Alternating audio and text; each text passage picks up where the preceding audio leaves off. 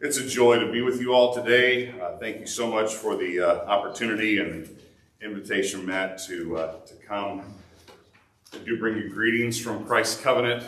We are grateful for you, grateful for your association. We pray for you and pray for your ministers and those who serve you in the church, and pray for you. We thank you for your prayers for the Linhart family. Jennifer will, we believe, soon go home to see the Lord. She is on hospice. She is not really able to eat, and so she is decreasing in her body, but increasing in her soul. And we thank you. Let's pray as we come to God.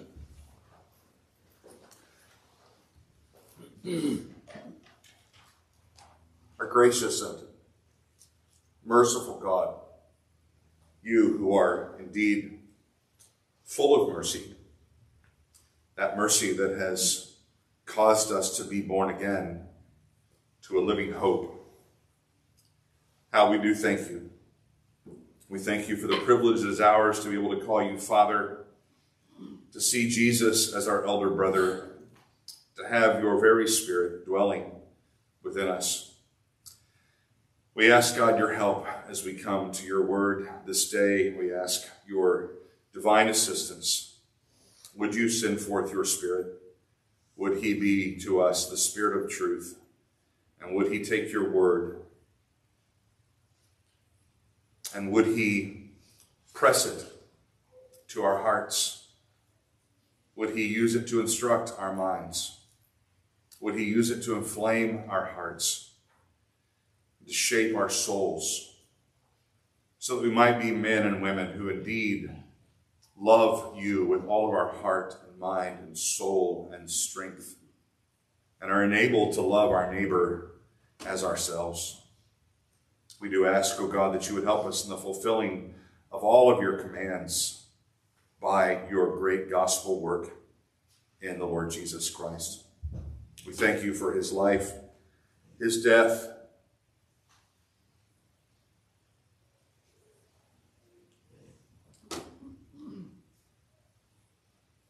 his resurrection, that he who has life in himself has given us life, life everlasting. Help us, O God. Help me, we pray, in Jesus' name. Amen. Amen. Well, if you would, take your Bible and turn with me to the book of Titus.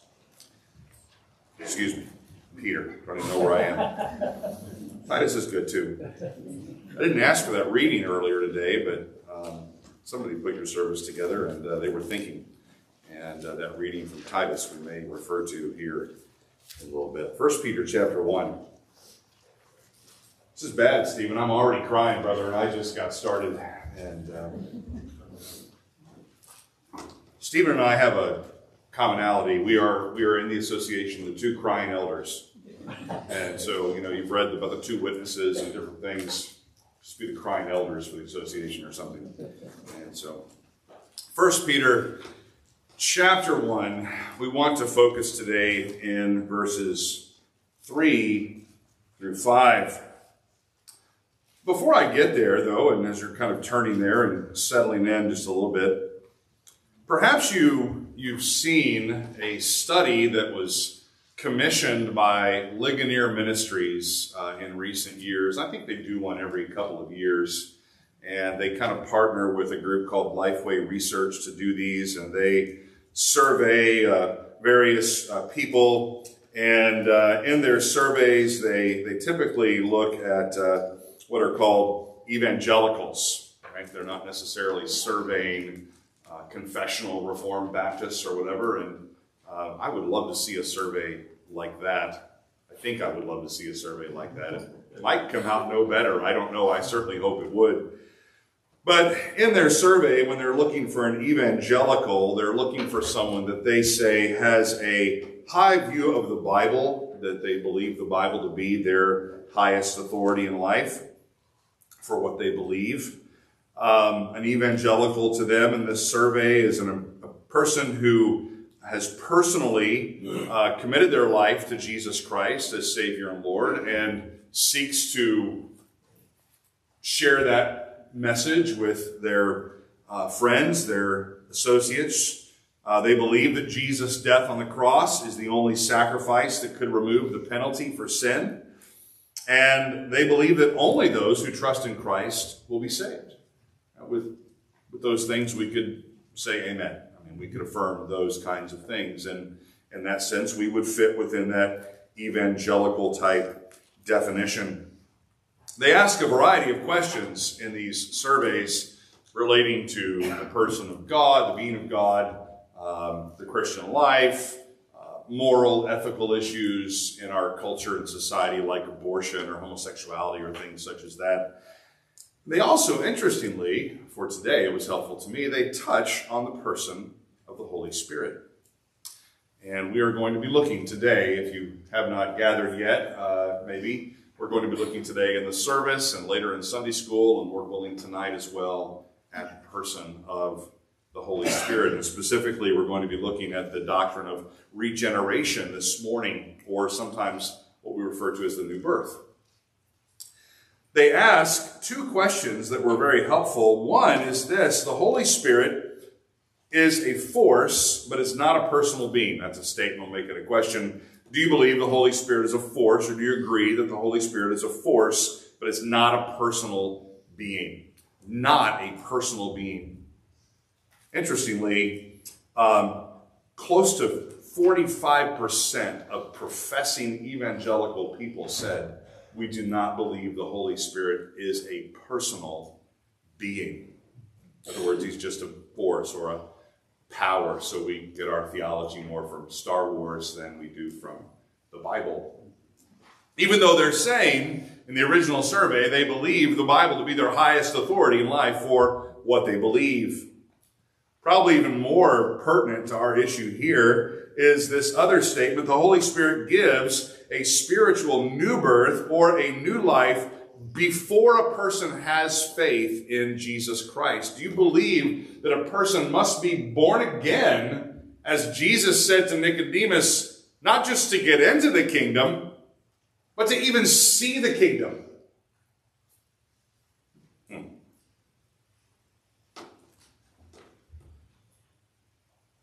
30%.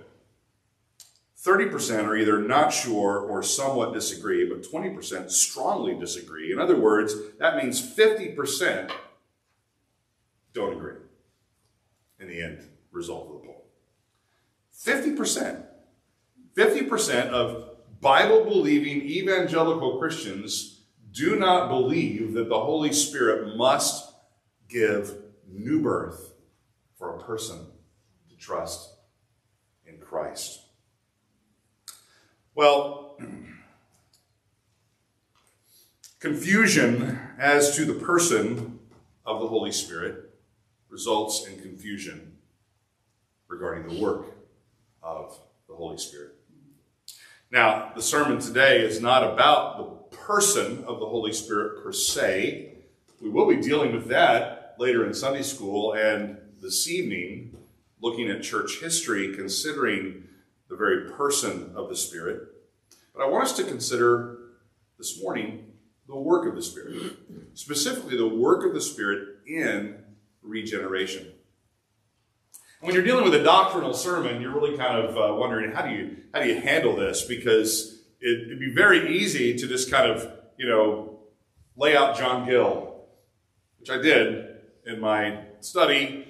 And I thought we can just go through John Gill's points and we can have a really detailed outline of the doctrine of regeneration and the work of the Holy Spirit. And that would probably not be the way to go. I really want, especially in a sermon on the Lord's Day, to attach this to a particular text. So we're going to attach it to a text in 1 Peter chapter 1 in verses 3 to 5. Now this is going to do a couple things for us, all right? One, maybe on the negative side, we're not going to dig as deep into this as we could. if we were to lay it out like more of an academic study, and we lay out all of our systematic theologies and we pull all the books off the shelf and we have 40 pages of notes, but you walk out of here with no real grasp in your heart, mind, and soul about what this is about, because you've just kind of studied this, right? But on the positive side, what this, I hope, will do is this will help us to see that the doctrine of regeneration is not just something that, those theologians love to talk about, right? Oh, it's Pastor Matt. There he is. He just wants to be theological at the moment. Okay, I'll check back in later on. I want you to know that this is not just a theological, glorious reality. It's a biblical reality. It is something that Peter wants the people reading his letter, the saints that are scattered throughout all this region of Galatia and Pontus and Cappadocia and Asia and Bithynia, an area that we're going to kind of be in later on in Sunday school, talking about Cappadocia, in particular, a group of men known as the Cappadocian Fathers, who were very helpful in the 4th century in formulating a good, sound doctrine of the Holy Spirit. Peter wants these dispersed believers, because we all live as aliens and strangers in the world. He wants us to know that this doctrine is of principal importance. He opens his little epistle with it. He doesn't get 3 verses in before he's already talking about the Father having given us new birth. So with that in mind, let's try to sharpen our pencil. Let's try to sharpen our sword, sharpen our minds around this doctrine, and let's see if this will be the kind of truth that will sanctify us and inflame our hearts in greater love for God and love for our fellow man. 1 Peter chapter 1, verses 3 to 5. Blessed be the God and Father of our Lord Jesus Christ, who according to his great mercy has caused us to be born again to a living hope through the resurrection of Jesus Christ from the dead, to obtain an inheritance which is imperishable and undefiled and will not fade away, reserved in heaven for you who are protected by the power of God through faith for a salvation ready to be revealed in the last time. Matt, do I need to shoot for about 11:15? Is that kind of what we're looking at? Is that close? Ish. Okay, all right. Well, Matt did say I was his pastor, and he knows that clocks don't matter a lot, but I want to try to be good today. All right. Well, in this text, I want us to observe 5 things regarding the doctrine of regeneration. And then I want to draw from those 5 things 5 points of, I would just call them maybe encouragement. You could call them application, but they're really more just points of encouragement. 5 things I want to draw from this about the nature of the new birth. The source of the new birth, if you're a note taker, let me give you the 5. The source of the new birth, the necessity of the new birth, the blessing of the new birth, the means of the new birth, and the permanence. The source, the necessity, the blessing, the means, and the permanence of the new birth. Each one of these is simply connected to a particular portion of this text. And let's just begin by looking at the source of the new birth. Like I said a moment ago, Peter doesn't get very far into this particular text before he's laying out for us the doctrine of the new birth. And he opens in verse 3 by saying, "Blessed be the God and Father of our Lord Jesus Christ, who according to his great mercy has caused us to be born again." Blessed be God who has caused us to be born again. Blessed be God. We see this kind of phraseology a few times in the Scripture, especially in the Pauline corpus. Paul will say in 2 Corinthians chapter 1, just look over there with me. I would encourage you to have your Bibles open and your fingers flexible. We're gonna look at several verses today. In 2 Corinthians, in chapter 1, Paul doesn't get very far into his epistle to the church in Corinth before he says in verse 3, "Blessed be the God and Father of our Lord Jesus Christ, the Father of mercies and the God of all comfort." And then that wonderful passage that you're probably very familiar with in the book of Ephesians, in Ephesians chapter 1, verse 3, he says, "Blessed be the God and Father of our Lord Jesus Christ, who has blessed us with every spiritual blessing in the heavenly places." In other words, if we just take those three appearances of this phrase, "Blessed be the God and Father of our Lord Jesus Christ," we have it here in 2 Corinthians, Ephesians chapter 1, and 1 Peter chapter 1, and it seems that they all revolve around the doctrine of redemption. In other words, when the writers of Scripture begin to speak about the doctrine of redemption, it is not long before they're what? They're giving voice to praise and to worship. Blessed be the God and Father of our Lord Jesus Christ. In Ephesians chapter 1, verses 3 to 14, he opens with that phrase, "Blessed be the God and Father," because he's going to lay out in verses 3 to 14 the very plan of redemption. That the Father has chosen us, the Son has redeemed us, the Spirit has sealed us and guaranteed us for that day of redemption. And when he thinks about the work of the Father and the Son and the Holy Spirit in redemption, he says what? Blessed be God. And then he comes in 1 Peter chapter 1, in verse 3, the one that is our text for today, and he is blessing God for the very application of that plan in your life and in mine by giving you new birth. The Father has chosen, the Son has redeemed, the Spirit has sealed us, and this all happens and it becomes a reality and an actuality in your life when the Spirit comes and takes you who were dead and makes you alive. You understand that even if God had planned in eternity past and Jesus had died on the cross, it still has to be what? It still has to be made an actual reality in your life. We'll get to that a little more here in a moment. But then our third text in 2 Corinthians chapter 1, verse 3, where Paul kind of explodes with "Blessed be the God and Father" again. Why? Because he's the God of all comfort, and he's given us comfort that we might come and comfort other people. It's the very sharing of that redemptive life and that redemptive experience in which we grow together in the church. Wherever the apostles are considering this work of redemption, they just seem to burst forth with blessing the God and Father of our Lord Jesus Christ. It's interesting, even Zechariah, who was not a prophet, there in Luke chapter 1, when he contemplates the coming of John the Baptist and the coming of Jesus, what does he do in Luke chapter 1, verse 68? He says, "Blessed be the Lord God of Israel," when he thinks about redemption. Well, God, it says in 1 Peter chapter 1, has caused us to be born again. And here in 1 Peter chapter 1, it attributes the new birth, interestingly, to God the Father. Usually, we think of the new birth as connected with God the Holy Spirit. And this would not be incorrect. In fact, there are places in the Scripture where this idea of the new birth, being born again, is attributed to the Father, places where it's attributed to the Son, places where it's attributed to the Spirit.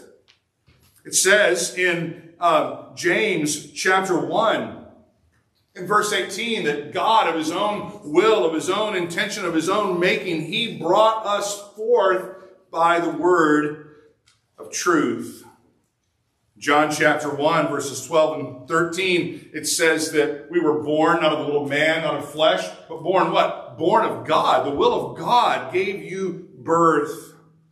In 1 John chapter 2, verse 29, it speaks of the Lord Jesus, and it says that we have been begotten of him, or born of him. And the one that we usually associate the idea of the new birth with is that of the Holy Spirit. And the touchstone text for that is in John chapter 3, where Jesus talks to Nicodemus and says, you must be what? You must be born again. Well, we could go on with that, but we need to press ahead in our look at this text. Let's consider back in 1 Peter chapter 1 again, not just the source of this new birth. It comes from our triune God. It comes specifically in our text from the God and Father of our Lord Jesus Christ. And this particular new birth is absolutely necessary. Look what it says in the text. It's rather subtle. It's almost kind of behind the text. Blessed be the God and Father of our Lord Jesus Christ, who according to his great mercy has caused us to be born again. Us. Who are us? Who are we? Who are you? He has caused those who were, as Paul says in Ephesians chapter 2, dead in their trespasses and sins, to be made what? Alive together with Christ. Nicodemus, unless you're born of water and the Spirit, you cannot see the kingdom. You cannot enter the kingdom. And water here is just another reference basically for the Spirit and the work of the Spirit. We could think, for example, of Ezekiel 36, the prophetic text right before Ezekiel 37, which is the big chapter about the bones. All right? In Ezekiel 36, he says, and somewhere around verses 24 to 27, that I'm going to come one day, I'm going to sprinkle clean water upon you. And I'm going to give you my Spirit, unless I'm born of water and the Spirit. And the passage we read earlier is so good. Titus chapter 3. The washing and the renewal of the Holy Spirit. This is not a text about baptismal regeneration. Baptism certainly gives us a symbolic representation of this idea of washing, of death with Christ, of resurrection. But there is no power in water. It is a means of grace that God uses. It is a blessing to his saints, but it is not that which gives them new birth. We baptize, to borrow from our brother Fred Malone's book title, we baptize what? Disciples alone. We baptize believing, we're praying, they are, we can't see their hearts, but we are assuming a sense of regeneration. We hear the profession of faith, we see their transformation of life, we're hoping in the Lord that these are regenerate individuals.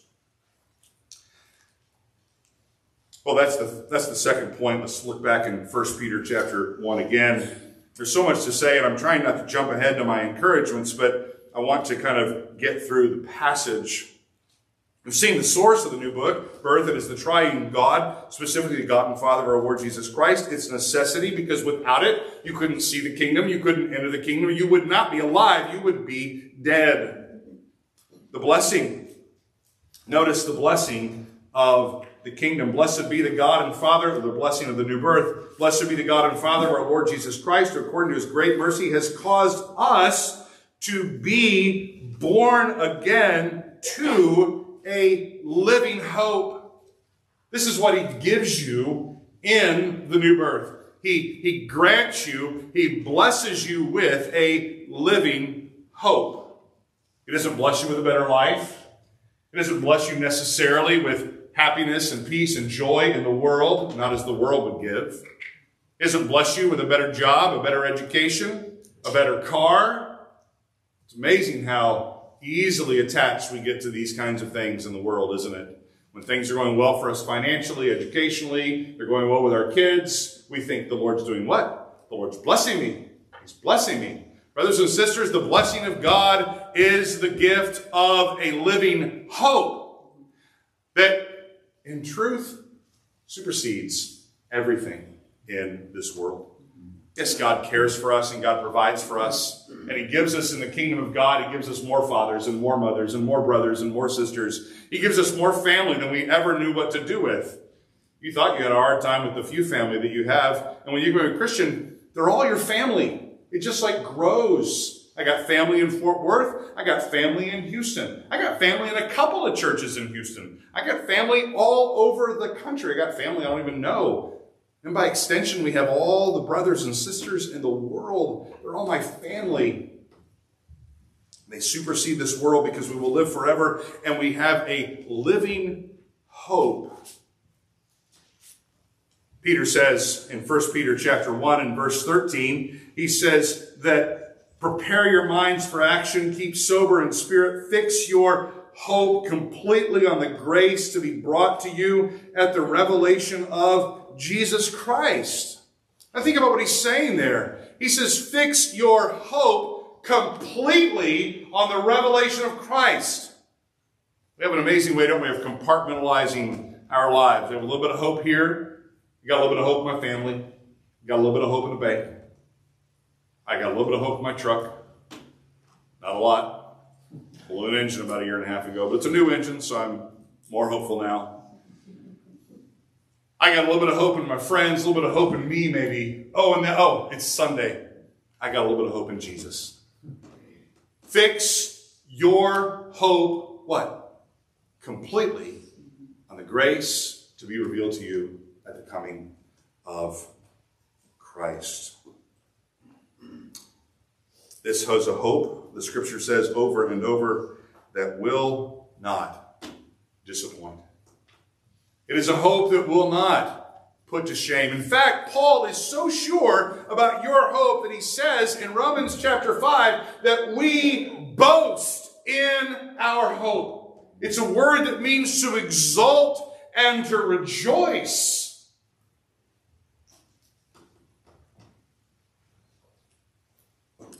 The source of the new birth is our triune God. Its necessity is needed because of our condition. Its blessing goes beyond the hopes of this world into the one to come. Consider its means. Look what it says again back in 1 Peter chapter 1. Blessed be the God and Father of our Lord Jesus Christ, who according to his great mercy has caused us to be born again to a living hope through the resurrection of Jesus Christ from the dead. Through the resurrection of Jesus Christ from the dead. Christ, Paul says in 1 Corinthians 15, has been raised as a kind of first fruits. The first fruits to kind of show what the harvest is going to be like, to guarantee a future harvest, a future hopeful harvest, and that is guaranteed by the resurrection of Jesus Christ. In 1 Peter chapter 3, in verse 21, we read this, corresponding to that, baptism now saves you, not the removal of dirt from the flesh, but an appeal to God for a good conscience through the resurrection of Jesus Christ. Peter, again, is grounding our hope in the resurrection of Jesus Christ, that is the means by which we have salvation itself. Our own confession, interestingly, in chapter 13, in the section on sanctification, makes this comment. It says in paragraph 1 that they who are united to Christ, effectually called and regenerated, having a new heart and new spirit created in them, and that's pointing to the idea of the doctrine of regeneration.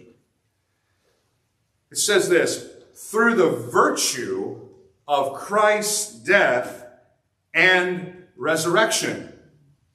You and I are regenerated. You and I are given a new heart, a new spirit, through the virtue, through the power, through the working of the death and resurrection of Jesus Christ. Now, Peter says in 1 Peter chapter 1, the text we just read, that this comes to us through the resurrection of Jesus. Peter is assuming there the presence of the death of Jesus. When he says the resurrection, there's the assumption Jesus died first before he was raised. It goes on to say in chapter 13 of our confession that those who are regenerated through the virtue of Christ's death and resurrection are also farther sanctified, really and personally, through the same virtue.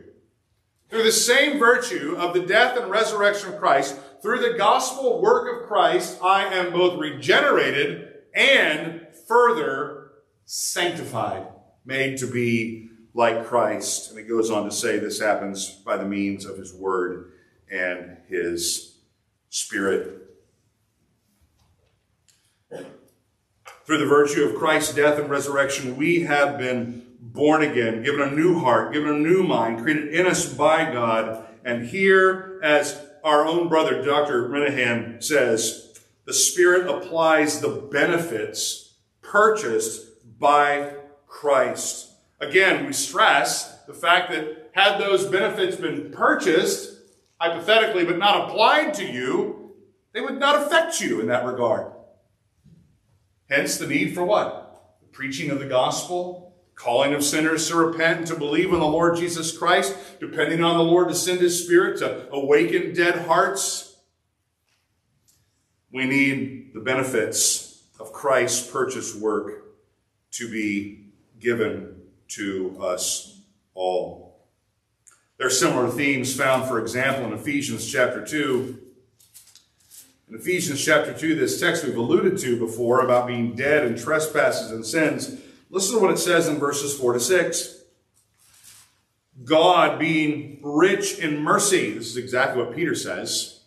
Because of his mercy, he's moved. Because of his great love with which he loved us, even when we were dead in our transgressions, made us alive together with Christ. By grace you've been saved, and raised us up with him, and seated us with him in heavenly places in Christ Jesus. God, here highlighted, is rich in mercy, great in love. While we were dead, he made us alive. He gave us a new birth. He raised us up with Christ, again pointing to Christ's death and his resurrection. One final thing to mention about the new birth back in 1 Peter chapter 1 is its permanence. Blessed be the God and Father of our Lord Jesus Christ, who according to his great mercy has caused us to be born again to a living hope through the resurrection of Jesus Christ from the dead, to obtain an inheritance which is imperishable and undefiled and will not fade away, reserved in heaven for you who are protected by the power of God through faith for a salvation ready to be revealed in the last time.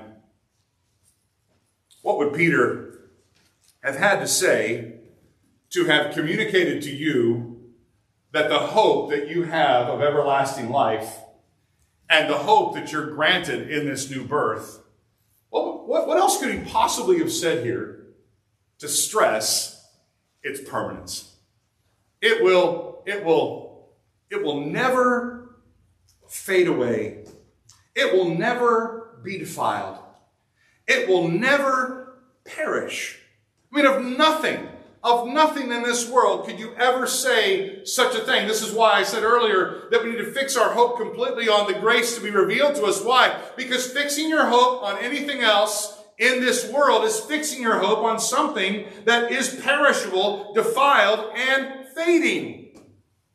But here he says, if that weren't enough, it's reserved. You have a complete reservation. And if that weren't enough, he would say that you are being what? Protected by the very power of the God who gave you birth. This new birth is not something that will ever be taken away. You can't be unborn. You can die physically, but you can't be unborn. Job might wish that he had never been born. And maybe you've had some days that you wished you'd never been born, but, well, that only works in Disney movies, wishing things.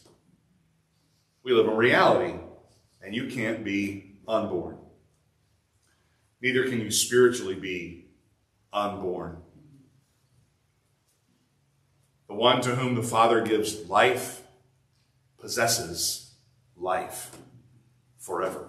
Amen. Well, let me take a few moments here to just try to give from this some kind of encouragement. There are so many things that could be said, and I may have already bled over into these. But let me do this by way of direction. Okay? Blessed be the God and Father of our Lord Jesus Christ. Brothers and sisters, when you think of your new birth, I would encourage you to look up. Now, I'm not asking you to look up like the football guy does when he scores a touchdown and, he looks up in the air. Probably the first time he's done it all week long, I don't know. But he did it. Hasn't done it since the last touchdown, but he wants to make sure he's, guaranteeing another touchdown that's going to come. Now, when I ask you, or I encourage you to look up, I'm speaking about in your own heart and your mind. We mentioned how Peter doesn't get too far into this text in thinking about the new birth, that he is already engaged in the blessing and the worship and the praise of God. I don't know if you even got wind of what it was going to be today. Oh, that Dr. Jason Montgomery is going to come talk to us about the doctrine of regeneration. Whew, that should be good. Regeneration, that's a big word. No, he means the new birth. Oh, yeah, heard about that in John 3. Maybe your eyes rolled. Maybe you weren't too interested. Maybe you're sitting there like that now. My prayer is not. But the heart that has been transformed by grace will give evidence of that transformation in the worship of the triune God. Let me say that again. And don't miss it. Listen. The heart that has been transformed by grace will give evidence of that transformation in the worship of the triune God. If you're sitting there right now and you are not interested in the worship of the triune God, I'm not going to say you're lost, because I can't say that of your soul. I can't see your heart. But I can give you the great exhortation and encouragement to say, if there is no external desire for the worship of the triune God, it may be because your heart is still cold to the triune God. You are simply not interested because you're dead.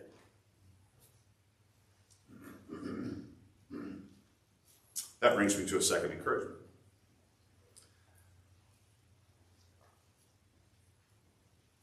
We consider the necessity of the new birth because we're dead in trespasses and sins.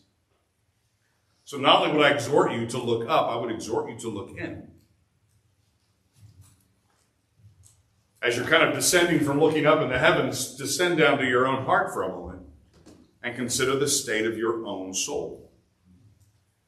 And friends, listen, this is a pressing question for you, whether you are here today and you're 5 years old, 3 years old, 2. I mean, exhort your babies. I don't know. No, I'm not a Paedo Baptist. But exhort your babies. I mean, what are you waiting for? The mythical age of accountability? That moves no matter what Baptist you talk to. Oh, it's 12. It's got to be 12. Man, I've seen a lot of sin in my house before they're ever 12. I can remember my own sin before I was ever 12. My own rebellion. Whether you're here today and you're 5 or you're 85, it doesn't matter. I'll never forget the day when I was a young boy. And of course, in our growing up at a Southern Baptist and a Baptist church, we had the altar call, that kind of thing. And this is not to disparage that or exhort you to it or whatever. Our practice is probably more like yours. But the fact that you need to deal with Christ has to happen, whether it's at an altar or wherever it's going to be. You have to deal with Christ. But I remember sitting there as a young boy, probably about 14, 15 years old, and my jaw hit the ground when a man and his wife went forward, and they were probably about 80 years old, and he had been a preacher for like 50 years. And she came to Christ that day. Blessed be God. 50 years she sat in a church, dead, trespasses and sins, and God awakened her heart to the gospel before she died. Friends, consider the state of your soul. I don't know how to plead with you more. Did you listen to the words of the hymns we sung today? I didn't pick those either. We can sit there in church. I've been in church since I can't remember. And I'm sure that woman had been in church since she couldn't remember. And maybe you've been in church since you can't remember. Friend, consider the state of your soul. You only live one time. And the day is drawing near that you will not live in this world anymore. There is an absolute necessity of the new birth, because if you are not born again, you will not see, much less enter the kingdom of God. And if you're sitting there right now and you are newborn and you are in and you're thinking, what's the next point? Because, I'm good on this one. Then pray for the people who are around you, because almost guaranteed in a room like this, there are people who are not. Press this to your heart and ask yourself sobering questions. Is my soul right with Christ? Do I know this God? Does he know me? Do I have life in Christ? Do I have the forgiveness of my sins? Do I have the hope of everlasting life? Do I have a living hope? Or do I just have, do I just have a hope for a better tomorrow than today? Because if that's all your hope is just a tomorrow, it's not a living hope. That's not an eternal hope. Christ will grant us in the gospel a living, everlasting hope. But you said, I've got to be born again. I can't give myself new birth. No, you cannot. But I'm telling you about the one who can give you new birth. So you plead with him. You plead with him. And some of you may be sitting here today saying, I've been pleading with him. I've been asking him to give me new life. I've been asking him to give me the forgiveness of sins. Well, then keep going. Keep doing that. Keep asking. Keep knocking. Keep seeking. And the one who asks, and the one who seeks, and the one who knocks, the door will be open. He who calls upon the Lord Jesus Christ will be saved. The one who believes in him will not be disappointed. You say to me, I've been seeking, I've been knocking, I've been asking, I'm tired, it's not working. Where are you going to go now? There is only one door to knock on, only one kingdom to seek, only one being that can be asked. And that is God, Father, Son, and Holy Spirit. And if you don't ask him, there's no one else to ask. Do you not understand that? You can't stop asking until he opens. The woman sat there and beat on the door over and over and over until the guy finally got out of bed to come and let her in. And if that wicked, evil man in that parable would finally get up, I will say to you that a good and gracious and merciful God, if you will ask and you will seek and you will knock, he will open. Just don't stop asking, seeking, knocking. It's the only thing you can do. And do it till you die. Just like that old woman did. And finally one day, he opened a door. And she has life. And she's not dead today. She is, as Moody would have said, more alive than she's ever been. Friend, look up and bless God for the living hope that he gave you in the new birth. And look within and see how much you need that new birth. And if you already have it, then just rejoice and go back and look up again and bless him some more. And think about the blessing that he gives. He gives us living hope. What is the hope? Hope is a hope and a trust in the promises of God. Go from looking up and looking into looking down on the ground where you stand, as the old hymn writer said, standing on the promises I cannot fall. Stand there. Stand there on all of his promises that the scripture says are yea and amen in Christ. No promise of God fails. No promise of God comes up short. And I don't have to wait for the millennium for all the promises to come true. They have already all been fulfilled in Jesus Christ. And if I stand on Christ, that solid rock, I stand on all the promises of God. What do you stand on?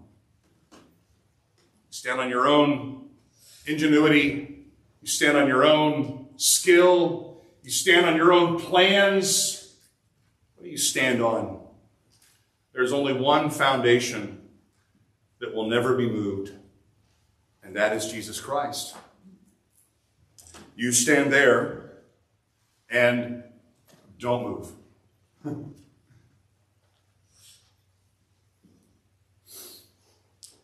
As you look up and then you look within and look down and stand on those promises, I would encourage you to look back. Look back and see Christ. Yes, look back to the cross. Look back to the place where the second member of the triune Godhead in incarnate flesh was put to death for you as your substitute. He bore your sin. He bore your punishment. He bore everything that you deserved. He died for the sins of his people. He died that sinners might go free. And yes, look back to the cross, that old rugged cross. But look somewhere else too. Look where Peter looked. Look to the resurrection. Because Paul says in Romans chapter 4:25 that he was put to death for our sin, but he was raised for our justification. And then Romans 5:1, therefore, having been justified, we have peace with God. And he's given us access by faith into this grace in which we stand. And we rejoice in our tribulations because tribulation brings about perseverance, and perseverance, character. And character, hope. And hope does not disappoint because God has poured out his Spirit upon us. Friends, look up to your Savior. Look into the condition of your own heart and plead with him for mercy. Look down to the promises of Christ upon which you stand, and look back to the resurrection of Jesus Christ and the empty tomb. And one last thing. Look ahead. Look ahead, because ahead is the hope of the revelation of the grace of God. And there's going to come a day when the Lord Jesus Christ will descend from heaven with a shout, and the voice of the archangel, the trump of God, and the angels and the saints, we all attend him, and there we are. And we'll forever be with the Lord. Why? Because finally he has brought to a full sense of completion your hope. It's no longer hope, is it? Because it's realized. Hope is an unrealized expectation, but this is an unrealized expectation. It's based upon perfect and sure and immovable promises. We have something to look for, and that is the obtaining, the full possessing of our inheritance. And when we look at it, we'll look at it and it won't have aged a day. It won't have any decay. It won't have any defilement. It won't have faded. It won't have faded at all. You know those things you pull out of your closet. Maybe it's an old wedding dress. I kept it for you, sweetie. You pulled it out, Well, aside from about 60 moth holes, it's going to be great once we fix it. Trust me. Or you pull out those things that you saved up in the attic, and because of heat, they now just crumble in your hands. Precious brother and sister, when the Lord Jesus Christ fulfills your hope and he returns, it will be with a treasure that is himself. I'm not waiting for gold. I'm not waiting for a cloud. I'm not waiting for a mansion. You know, when I was a little boy, I heard about the mansions and I got pretty excited. You know what I wanted to be in my mansion? My TV and my brown beanbag. That's what I wanted. TV and my beanbag. That was going to be for me heaven. Maybe you're waiting for a fishing boat. Brothers and sisters, let me encourage you to wait for nothing but Christ. Yeah. Christ is the blessed hope of the believer.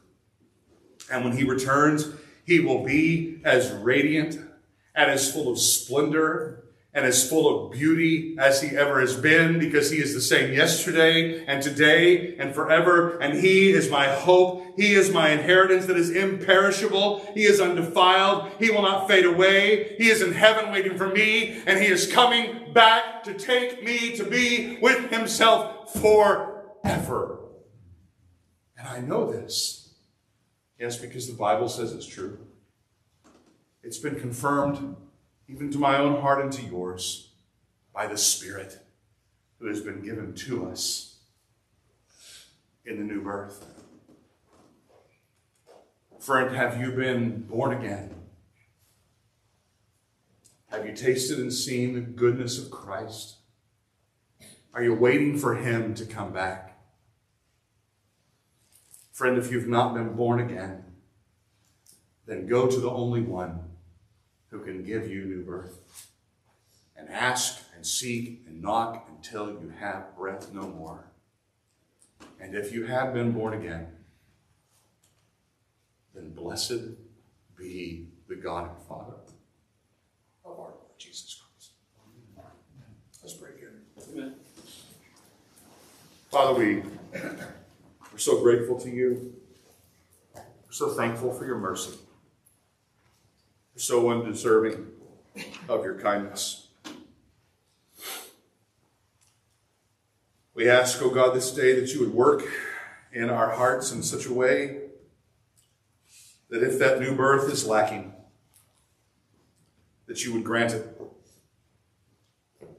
Oh, that you would awaken sinners even today. That they would, as Paul says to the church in Corinth, fall down and say, surely God is in this place. Oh, no, Father, if these precious souls here today have tasted indeed of the new birth, might you enrich their worship. Might you strengthen their stand upon the promises of Christ. Might you give them focus of their vision to see clearly the empty tomb of Jesus every day. And might they be forward-looking in all things and set their hope completely on the grace to be revealed in the coming of Christ. We ask this for the praise of the glory of your grace and for the good of our own souls. We ask it in Jesus' name. Amen. Amen.